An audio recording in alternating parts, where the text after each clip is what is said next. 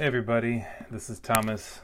I forgot, or at least kind of ran out of time as far as recording 1 John 3, and so I decided, well, maybe today I can do 1 John chapters 3 and 4 and just record it on audio. I think this audio will be hopefully a little bit better, and we don't have to worry about any video or any of that stuff this time around. So if you have your Bibles and want to turn to 1 John chapter 3, I'll begin looking there, and we'll go all the way through chapter 4, and then sometime next week finish up with chapter 5. And maybe, just maybe, Lord willing, this coronavirus quarantine shutdown thing for many states will be loosening up, if not ending by then. I certainly pray and hope so. Well, beginning here at verse 1 of chapter 3, we read, "Behold, what manner of love the Father has bestowed on us, that we should be called children of God. Therefore the world does not know us, because it did not know him. Beloved, now we are children of God, and it has not yet been revealed what we shall be. But we know that when he is revealed, we shall be like him, for we shall see him as he is. And everyone who has this hope in him purifies himself, just as he, that is God, or Christ, is pure." So those are the first three verses, and just want to pause here to comment on them for a second. Notice that there's this exclamation right away in verse 1, to behold, or to see, or to listen at what manner of love, the depth and riches of God's love for us, that he has poured out on us, on his chosen people, that we should be called children of God. Right? When we think about that, we are wicked sinners. We have fallen from grace. We have fallen from God in the garden, because we are all rooted firstly in Adam, and Lord willing, if we are saved, we are rooted into the last Adam, Christ.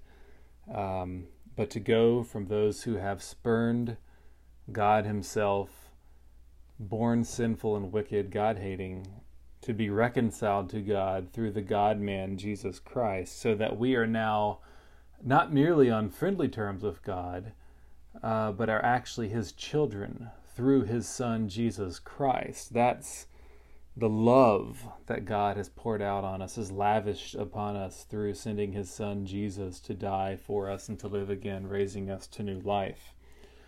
We are not just his servants, we are his sons through his only begotten Son, Jesus Christ. That is incredible. And it goes on and says, "Therefore the world does not know us, because it did not know him."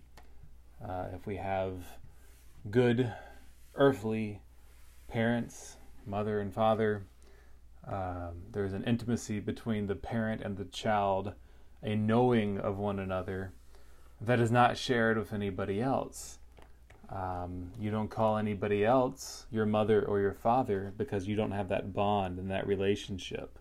Well, a covenant, as O. Palmer Robertson has said, a covenant is a bond in blood, Christ's blood ultimately, sovereignly administered. It is administered by God. It is executed and made by God with his chosen people under the conditions that he chooses, because he sovereignly administers the covenant.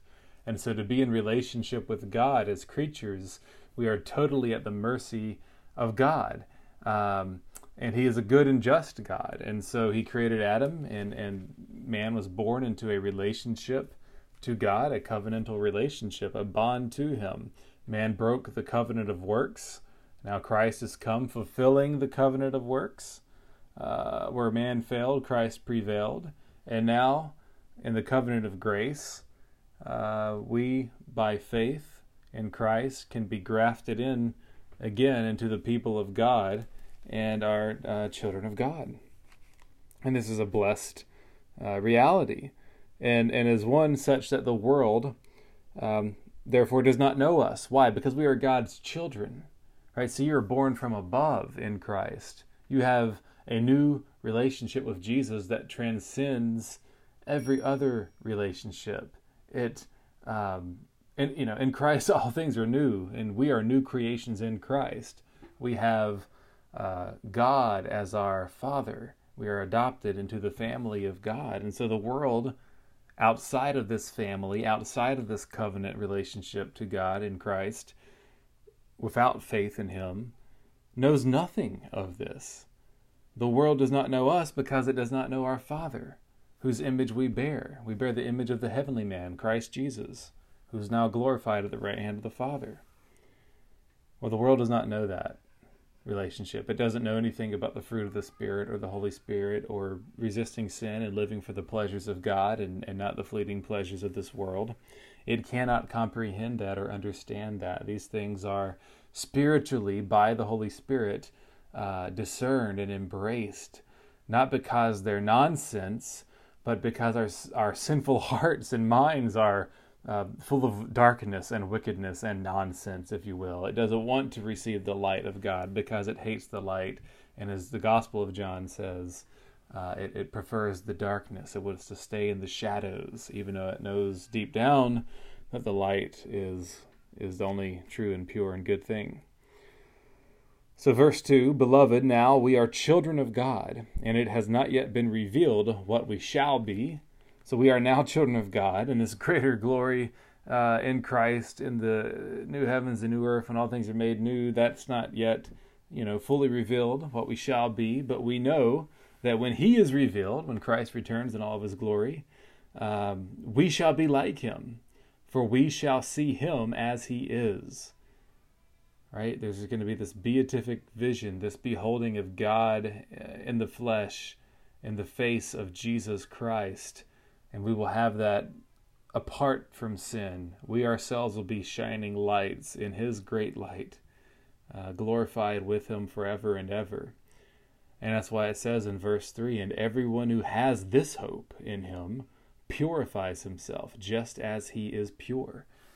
We have the hope of glory, of being glorified. So we must purify ourselves by the power of the Spirit and through the grace of God, of course. Taking the Word of God, prayer, and the sacraments and applying them to our lives. This is a great hope. But without holiness, no one shall see the Lord.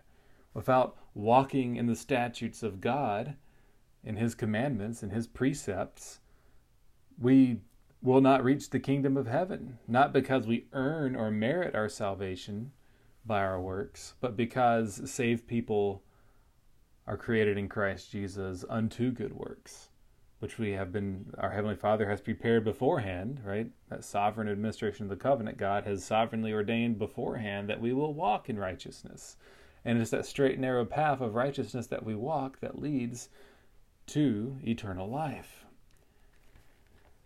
And so then, that's why we go on in verse 4. John says, Whoever commits sin also commits lawlessness, and sin is lawlessness. Right? Sin is breaking the law of God. Sin is any want or lack of conformity unto or transgression of, a violation of, the law of God. It's not doing what God says we must do, or it is doing what God says we must not do. And it's not just the action, but it's the state of being, our hearts. Are we pulsing out wickedness or righteousness? Are we born again, grafted into Christ, where our root is pure and holy in Christ, or wicked in Adam and in our own sinfulness? Verse 5 says, And you know that He, that is God, Christ particularly, He was manifested to take away our sins. He was revealed and made known, and His person and work is recorded for us in Scripture so that we can understand that He takes away our sins. And in Him there is no sin. In Christ there is no sin. And in verse 6, Whoever abides in Him does not sin. Whoever sins has neither seen Him nor known Him. Right? This is very straightforward. If Christ is pure and holy and undefiled and sinless, and to be a Christian means you are spiritually, really and truly grafted into Him, and He is abiding in us, then that must mean that we are washed from our sins and clothed in Christ's righteousness. And from that perspective, we really do not have sin in us, and we do not sin, as in we do not make that a pattern, a lifestyle of our sin. See, the indwelling sin, the sinful flesh that remains, is being mortified. It's being killed. It's being cut off. It's being slayed, right? It's no longer I, my sinful self, that lives, but Christ who lives in me, right? As the apostle says. In heaven, that sinful shell of ourselves, that sinful nature will not inherit the kingdom of heaven, right? It's going to be completely killed. The old man is crucified with Christ. And the remaining vestiges of sin, sadly, yes, are still with us. The lust of the flesh and the power of the Spirit in us are at war with one another. And as Paul says in Romans 7, sadly, as a Christian, that which he hates, often he does. And yet it is not I who does it, but sin that remains in me, Paul says. So, yeah, we still sin, but that is not going to be part of our eternal glorified state. That sin nature is the old man that is passing away and is dying, and the mortal blow has already been struck by Christ on the cross. And so in Christ, abiding in him, we do not sin in that ultimate final sense. We are saved to sin no more in glory. Before glory, this side of heaven, yes, we will sin and continue to struggle with it, but that's not any longer, in the most fundamental sense, who we are. And that is because of our victory in Christ. But whoever sins, right, whoever makes a practice of sinning, whoever continues in a lifestyle of sin, is not in Christ, despite what he may profess or say, despite whether he's baptized or not, or a member of the church or not, or a minister even of the church of God or not, right? We know there's many false teachers that John is warning us about here and is in the churches today. Doesn't mean they're a Christian. Doesn't mean they're born from above. Doesn't mean that God has covenanted with them and saved them from their sins, right? So whoever sins in this sense, who are still to be identified with their sinful nature in a total sense, has neither seen God nor known him, and that's why they don't know his people either. So you can be in church and not really be a Christian, and really miss the life of the covenant and the life of the people of God. You can be sitting there right among the people of God and in the realm of the Spirit of God and have not the Spirit in a salvific sense. And even our children, brought up in the covenant, baptized, must be encouraged to repent and believe the gospel, to trust in Jesus unto the saving of their souls. And we pray that they will do that and trust the promises of God, that he will bring them to faith and give them new life. But we must nurture them with the word of God and encourage them, trusting God all along the way. And so John in verse 7 says, "Little children, let no one deceive you. He who practices righteousness is righteous, just as he, as Christ, is righteous."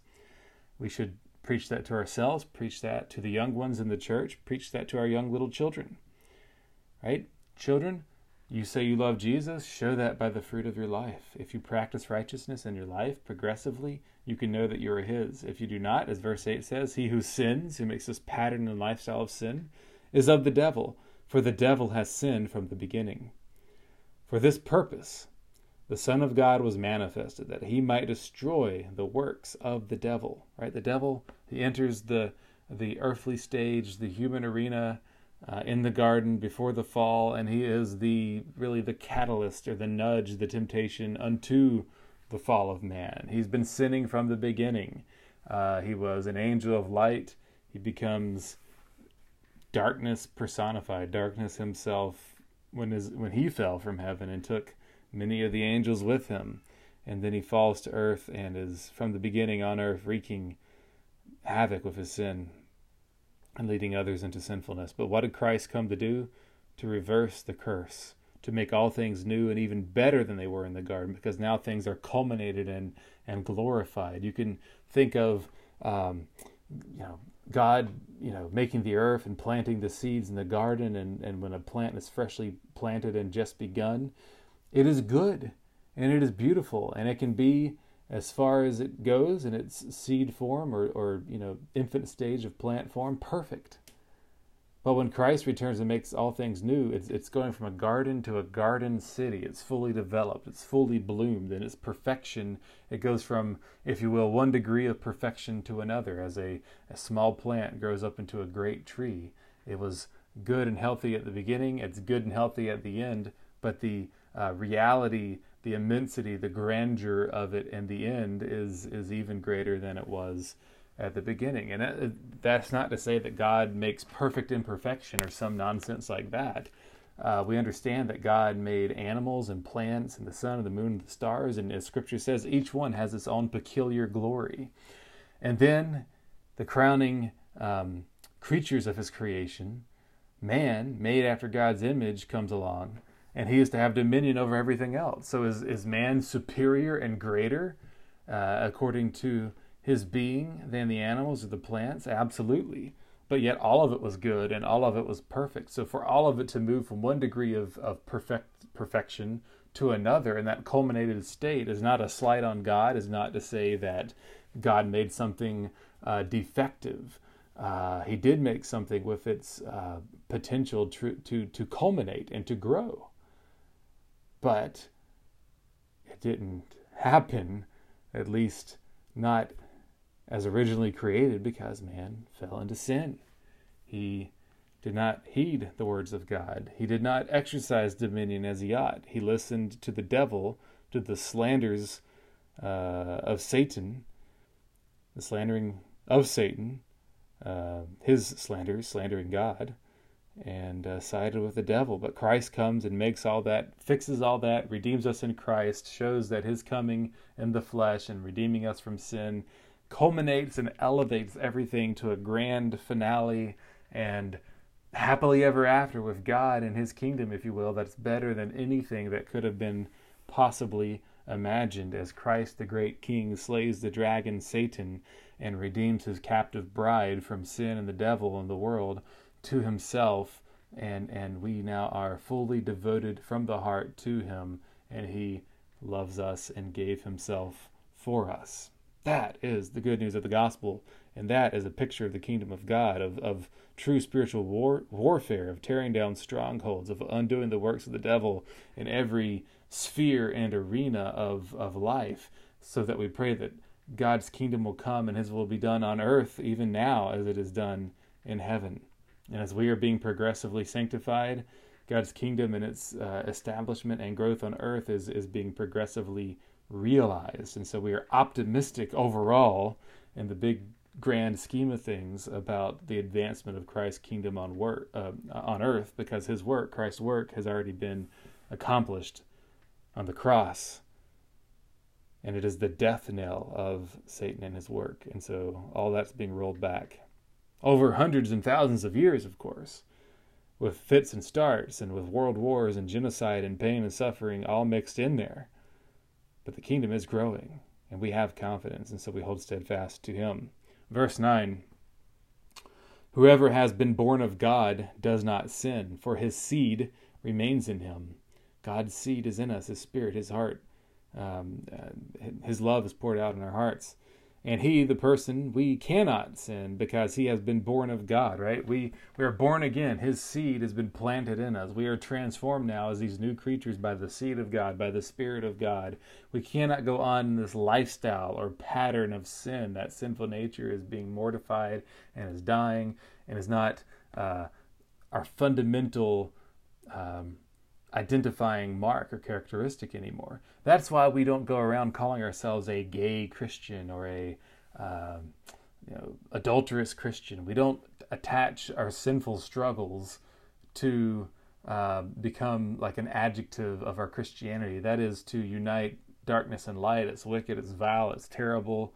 There is no such thing. Struggling with sin doesn't make you that particular adjective, gay, adulterous, slanderous, lying, stealing, thieving Christian. It means you are a Christian who is mortifying and destroying these sins, and you're not identifying with these sins anymore, and that's becoming truer and truer as you grow in your sanctification. And it is once and for all true, even already, because of what Christ has done for you, taking away your sins, washing you in his blood, and giving you imputing to you his own righteousness. Now, verse 10, in this the children of God and the children of the devil are manifest. Whoever does not practice righteousness is not of God, nor is he who does not love his brother. So keeping God's commandments, the first table and the second table of the law, our duties toward God, the first 4 commandments, the last 6 commandments, our duties towards our neighbor, our brother. We must keep both. We must love God with all of our heart, soul, mind, and strength, and love our neighbor as ourselves. You cannot do one properly without the other. And that John's going to hit on that again and again. Verse 11, for this is the message that you heard from the beginning, that we should love one another. Not as Cain, who was of the wicked one, and murdered his brother, right? He was of the devil, and he murdered his brother, jealous. Why did he murder him? Because his works were evil and his brother's righteous. His works were evil. Abel's gift was accepted. Cain's were not. Cain didn't like that, so he killed his brother. Verse 13 says, do not marvel, my brethren, if the world hates you, right? The world is of the wicked one. The world, like Cain, is of the devil. The world hates the righteous Abel, the righteous brother, the righteous believers, the church, those in covenant with God, the family of God, the children of God. The world hates them and hates their works. They hate us because we are of the light, and they hate the light. And yet, in one sense, they know that the light is truly good and righteous. They deny that. They deceive themselves. They suppress that truth in unrighteousness. But the truth still finds a way to shine through the cracks from time to time, and they hate it. They have to snuff it out unless God changes their hearts, as he changed our hearts. And praise God for it, because we never could or would. Verse 14, we know that we have passed from death to life because we love the brethren. Fellow believers in Christ, actual siblings can get under your skin more than anything else. But brothers and sisters in Christ irritate one another like no other too. So if we love them, if we can love those nearest to us who most irritate us and push our buttons, we can know that we've been born from above and born of God. And when we love the true church and we love them righteously, we love them as fellow believers in Christ, and we love them in a way that we are all sanctifying one another, we can know that God is in us and we are in him. He who does not love his brother abides in death. Right? You abide in death when you reject the commandments of God and do not love your brother, but are still full of pride and ego and only love yourself. Verse 15, whoever hates his brother is a murderer. Right? Murder in the heart. And you know that no murderer has eternal life abiding in him. David, murdered Uriah, but he repents and confesses that. But to continue to hold that hatred and bitterness, and to continue to hold that sinful sexual sin or lust or bitterness or covetousness or whatever it may be, to let that keep root in your heart shows that you don't have the seed of God in you. You have the seed of Satan, your own sinful heart. The fall of man is still upon you, and you're still identified with the first Adam and not the last Adam, Jesus Christ. And therefore you do not have eternal life. Verse 16, by this we know love, because he, that is Christ, laid down his life for us. That's the paradigm, that's the example of love for us in Christ. And we also ought to lay down our lives for the brethren. If we are called to literally give our lives for our family, for our neighbor, we must do it. But whoever has this world's goods and sees his brother in need, a brother in Christ, a flesh and blood brother, a mother or father, whatever the case may be, and shuts up his heart from him, how does the love of God abide in him? And think about with this coronavirus situation that's going on, how many elderly grandparents and great-grandparents are put away in nursing homes. They're not, no matter how good the care is, they're not getting cared for by their own flesh and blood children or grandchildren there. Oftentimes they're not treated very well. The people tending to them don't have that family bond with them. And they have to take care of a bunch of other people. And they're doing it not as a labor of love, but as a job. And the sickness and disease that's going around with this virus, and many of them are dying, and family members can't even get to them to see them. Well, with gentleness, I want to say, Why do you put your parents, your grandparents, in a home to begin with? Can you not make some of the same sacrifices, hopefully, they made for you in rearing you when you were young, and return that to them as God commands us? You have the world's goods. You have a spare room in your home, some space. It's an inconvenience, but in one sense it's not, because you get to spend the last months or years with your own family. And if you have children, they get to have a greater intimacy and see how Christians love and care for one another when they are dying, and how precious is, in the eyes of the Lord, is the death of his saints, to nurture and care for them.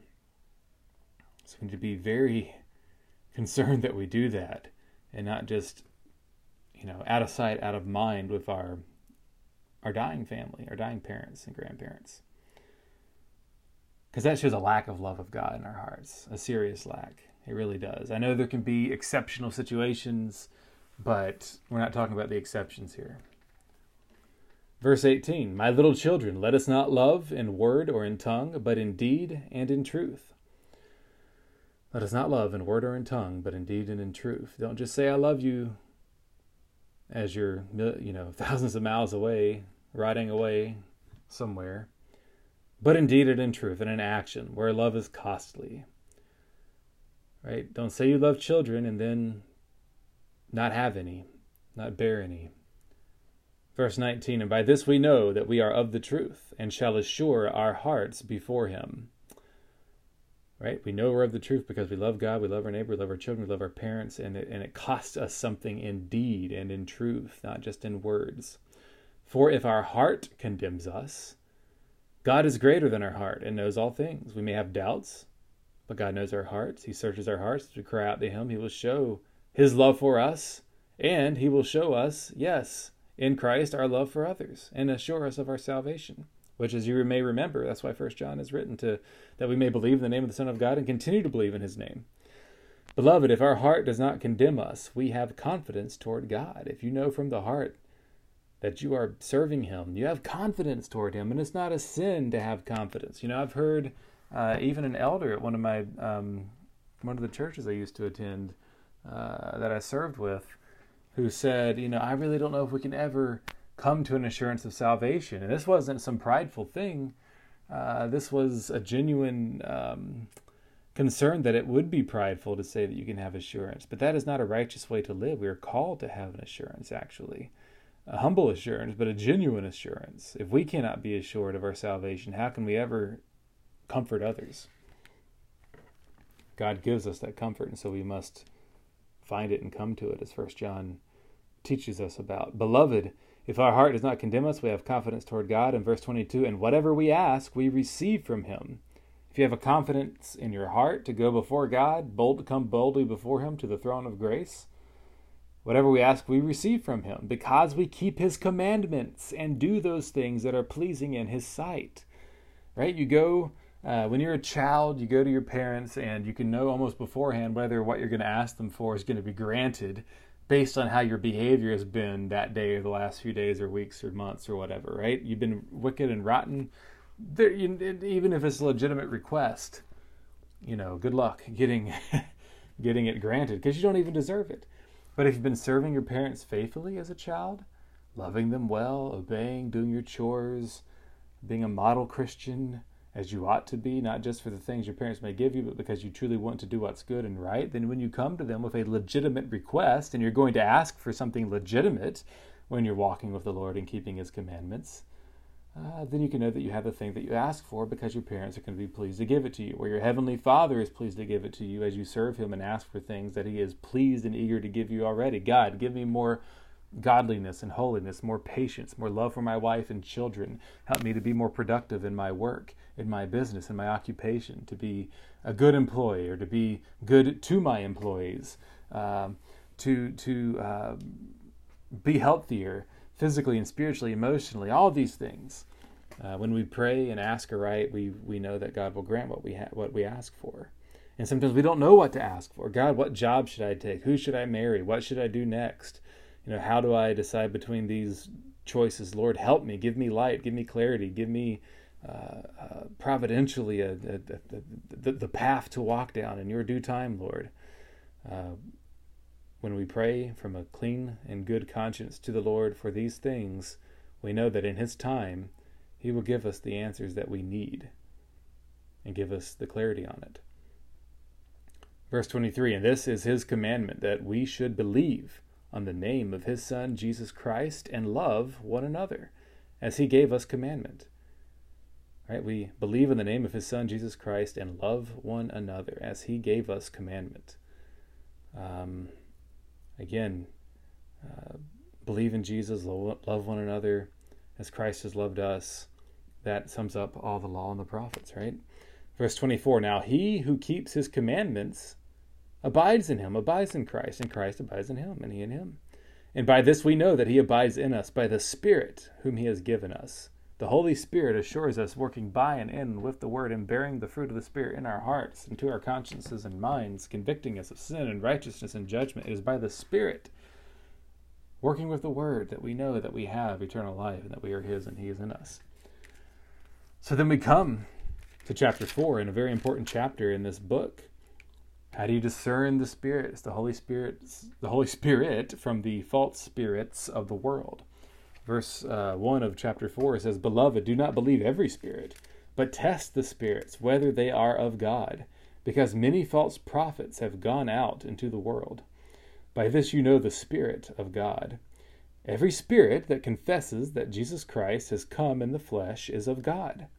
And every spirit that does not confess that Jesus Christ has come in the flesh is not of God. And this is the spirit of the Antichrist. We talked about that before, how there's a spirit of Antichrist is already in the world, which you have heard was coming and is now already in the world.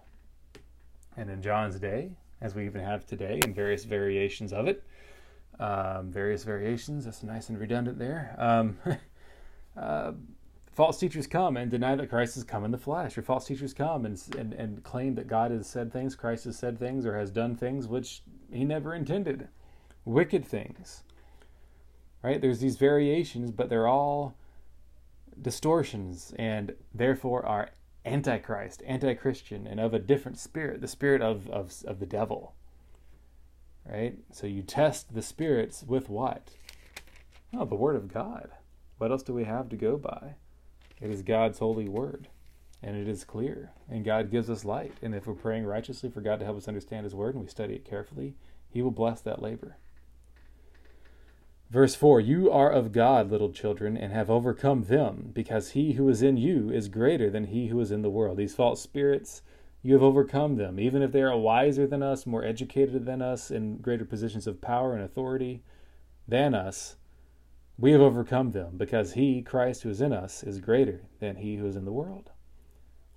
They are of the world, they are of the devil, but Christ has killed the world and the devil and sin. And the world has been crucified to me, and I to the world, as Paul says, through Christ. And so if God is for us, who can be against us? Verse 5, They are of the world, therefore they speak as of the world, and the world hears them. We are of God. We are of God. We are children of God. Behold what manner of love the Father has poured out upon us. He who knows God hears us. He who is not of God does not hear us. By this we know the spirit of truth and the spirit of error. If we are speaking the words of God to the people of God, God's sheep hear His voice and they heed His word. They may kick against the pricks for a time. You may have to use the rod and the staff, but Scripture says the rod and the staff ultimately are a comfort to God's people. The rebuke in time breaks us in all the right ways, breaks our legs to bring us back into the fold of God if need be. And we love Him for it. And those who don't, who resist and resist and resist, who are stubborn mules and would rather die than heed the truth of God's word and the goodness of it, well, they're of a different spirit. They're of the spirit of error, and they will teach error and live in error, and it's wicked and it's dangerous. Avoid that. Verse 7, Beloved, let us love one another, for love is of God, and everyone who loves is born of God and knows God. Everyone who loves is born of God, truly loves, and knows Him. Verse 8, He who does not love does not know God, for God is love. It is of His essence, it is of His nature, it is of His being, right? God is holy, holy, holy, And God's attribute of love is identified with himself here. There's that kind of direct connection to God and love itself. Love himself is God. In this, the love of God was manifested toward us, that God has sent his only begotten Son into the world, right? 1 John here, there's shades of John 3:16 here, same author. God has sent his only begotten Son into the world, that we might live, have new life, life born again from above, through him. And that life transforms all that we do on earth, living for his kingdom on earth as it is in heaven. And this is love, verse 10, in this is love, not that we loved God, but that he loved us, and sent his Son to be the propitiation for our sins. Right? And this is love. Not that we first loved him and convinced him to send down his Son Jesus. The Israelites, they weren't serving God. God came to them in their wickedness and slumbering in slavery to Egypt, right? God chose Abraham. He called him out. Abraham wasn't seeking God. God was seeking him. And that's the way it's always been in Scripture since the fall of man. And that's why I'm a Calvinist. And that's why I believe in election and predestination and the true grace of God in Jesus Christ. Right? Because it is he who is the great seeker and the lover of my soul and transforms me and redeems me. It is he. And notice the order. In this is love, not that we loved God, but that he loved us and sent his Son to be the propitiation for our sins. Now, in light of that love, and once that love is poured out, as Romans 5, 6 through 8 or so says, once we have that love in our hearts, now we love with that same kind of love. We reciprocate that. We respond to being born again with faith and repentance, with a genuine love for God and for his people. That's why it says in verse 11, Beloved, if God so loved us, we also ought to love one another. Right? It's easy, relatively speaking, if you're a Christian, to love God, because he's good and perfect and holy. He saved you. But some of your greatest grief in life will probably come from fellow believers in Christ. And so to love them in some ways is even more difficult than loving God himself. But if God has so loved us when we were yet sinners, when we were wicked and unwilling and unable to love him, unable because we were unwilling, because we're dead in our sins. If God loved us in that state, we also ought to love one another, fellow believers, who are born again already. God loved us when we were dead in sin. Fellow believers, we still are sinners, but we're alive at least in Christ now. So we can love one another, surely, even when we're sinned against, right? Right? We have to, and when we don't, we must repent and confess that to God and to our fellow man when we sin against them. Verse 12, no one has seen God at any time. If we love one another, God abides in us, and his love has been perfected in us. You have not seen God. We haven't even seen Jesus Christ in the flesh. But if we love one another, God abides in us, and his love has been perfected in us. You see God through the fruit of the Spirit in your life. You see God in the Word, the inscripturated Word for us. And in glory we will see the God-man Jesus Christ face to face and know him as we are known. Verse 13, by this we know that we abide in him and he in us, because he has given us his Spirit, of his Spirit. And isn't that it above all? Christ says, I will not leave you as orphans, disciples. I will not leave you alone. I will send you the Holy Spirit, the Comforter. And John, the Gospel of John says, it is to your advantage. Christ says, it is to your advantage that I go away. For if I don't leave, the Helper will not come. Christ goes to the right hand of the Father, and now with power and authority, sends forth God the Holy Spirit to indwell you. And again, that covenant communion is richer and deeper than the Old Covenant, Old Testament saints, even richer, if you can believe it, than the disciples had while Christ was with them on earth, because it was to their advantage that the Spirit would come to them. And you see in the first chapters of Acts the power of the disciples living by the power of the Holy Spirit that Jesus Christ sent them. Before that, while Christ was with them, he couldn't get them to stay awake while he was in the garden praying before his crucifixion. He couldn't get them to remain faithful to him hardly at all. But now that he is risen and has the power of the Holy Spirit, he sends it to them, and now he leads his church from his throne on high in glory by the power of his Spirit working mightily within us. so that we are growing in godliness and holiness. And it gives even greater clarity of the true saints of God led by the Spirit and those false churches and false professors and false teachers who are really with the world and of the spirit of the Antichrist and the spirit of Satan, children of the devil. Verse 14, and we have seen and testified that the Father has sent the Son as Savior of the world. Whoever confesses that Jesus is the Son of God, God abides in him. If you confess truly Jesus is the Son of God, and he is your Lord and Savior, God abides in you, and you, he, in God. You abide in God as well, right? Seated in the heavenly places with Christ Jesus. Also why it is to our advantage that Christ goes up there, because spiritually we go up to the heavenly places with Christ. Incredible. If Christ was not there, we would not be there. Verse 16, and we have known and believed the love that God has for us. We have faith. God is love, and he who abides in love abides in God, and God in him. It's a wonderful bond of love, the covenant love of God for us, and we for him in Christ. Verse 17, now listen, love has been perfected among us in this. So here's the culmination, the perfection, the height of love and the bond of love we have with God and our fellow man. Here's what it is. Continuing in verse 17. The height, that we may have boldness in the day of judgment. Right? Perfect love casts out all fear. We have no fear in this love of Christ. No fear of God. No fear of his damning condemnation. We fear him in a righteous respect of being infinitely greater than we are and worthy of all praise, who should smite us but for the grace of God in Christ Jesus. But we can come before him boldly in the day of judgment, because as he is, so are we in this world. As Christ is, so we are, right? Christ is, brought back from the grave through the power of God and resurrection life. We too will be raised to newness of life apart from sin. So then, verse 18, there is no fear in love, but perfect love casts out fear, because fear involves torment. But he who fears has not been made perfect in love. We love him because he first loved us.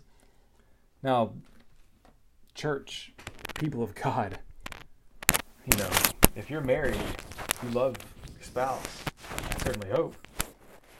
And even if you've had a so-called, humanly speaking, perfect marriage, no major sins or scandals or issues to deal with, we still know that there's the possibility of infidelity, the possibility of pain, and the best husband and wife on earth still sin against one another.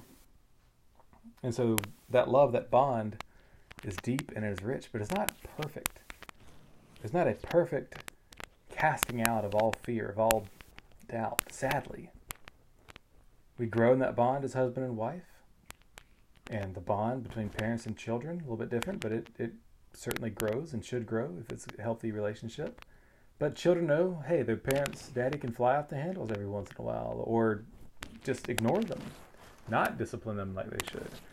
Parents certainly know their children can say mean and hurtful things and behave obstinately. And so there's a fear, right? There's a fear that I may have. I believe that the covenant promises of God are 100% and foolproof to my children. But if we raise them faithfully in the Lord, he will save them. That promise is sure. There's conditions attached to it, and it's all in keeping with the sovereignty of God, but it's a bona fide, true, genuine promise from God. And yet I know the conditions may not be met in the sovereignty of God. My children could be lost, and so there's a fear in that, and there's a fear of my children still turning away. So where is the only place right now in your earthly existence where we can have a perfect love and no fear? In Christ alone. He alone is a perfect man. He alone is God. He alone can be trusted always and forever. And even now, our trust in him, our love for him isn't perfected.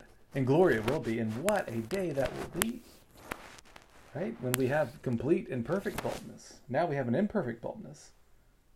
In that day of judgment, when we are raised to new life, I mean, think about that. We fear judgment now because we're not raised to new life, but then by God's grace we will be. And we will be without sin, and it will be incredible. And we will be saved to sin no more, and on Judgment Day we will be completely apart from that sinful nature, and we will stand before him in boldness. And good thing, because even as Christians now, if we had to stand before him on Judgment Day, we would fall. We would be so afraid. And so it goes on in let me just read verse 18 and 19 again. There is no fear in love, but perfect love casts out fear, because fear involves torment. But he who fears has not been made perfect in love. We're not yet perfect, but one day we will be. Verse 19, we love him because he first loved us. And there it is again, right? We love him because he first loved us, because he first chose us. We are the beloved. Right? God did not love us because he first foresaw us loving him. That's putting it completely backward. Man did not by his free will choose God, apart from God first choosing him and regenerating him. God did not look down the corridors of time and said, that man loves me, so therefore I will love him. And think about that. That would be an inferior love. God just, loving those who first love him. But no, he loves those who did not love him by giving his son for us and making his son the hero of history by loving his son. It wasn't an either or. It's not like, my son or my people. It was, I give my son to redeem my people, and my people become a bride for my son, and my son gets all the glory, and I get all the glory for the perfect plan of being the Father. The Father's wisdom is perfect. It's impeccable.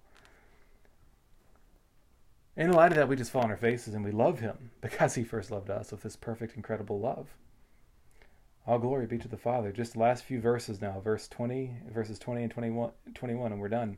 If someone says, I love God, and hates his brother, he's a liar. For he who does not love his brother whom he has seen, how can he love God whom he has not seen?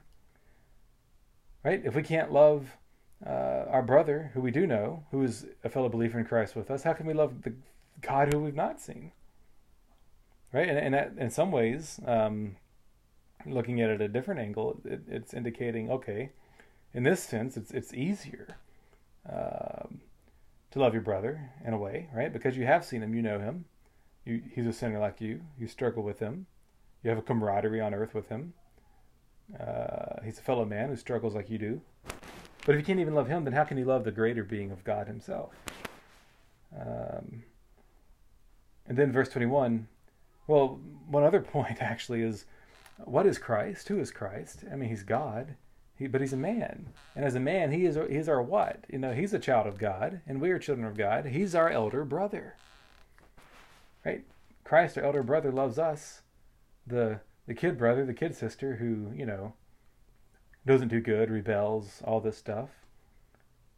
And yet we get all the privileges because Jesus dies for us. Well, Christ, our elder brother, is a paradigm of how we should love others too. And then finally, verse 21, and this commandment we have from him, that he who loves God must love his brother also. This is hammered on again and again and again. It's a commandment from God. If you love God, you must also love your brethren. You must love one another. It's not easy, but it's what we're called to do. It's obedience. It's born out of faith. It's in the power of the Spirit. It's learned through the Word of God. It's all for the glory of God. And the perfect example is Jesus Christ himself. Well, I hope this has been helpful, and we'll wrap up sometime next week with chapter 5. Thank you for listening.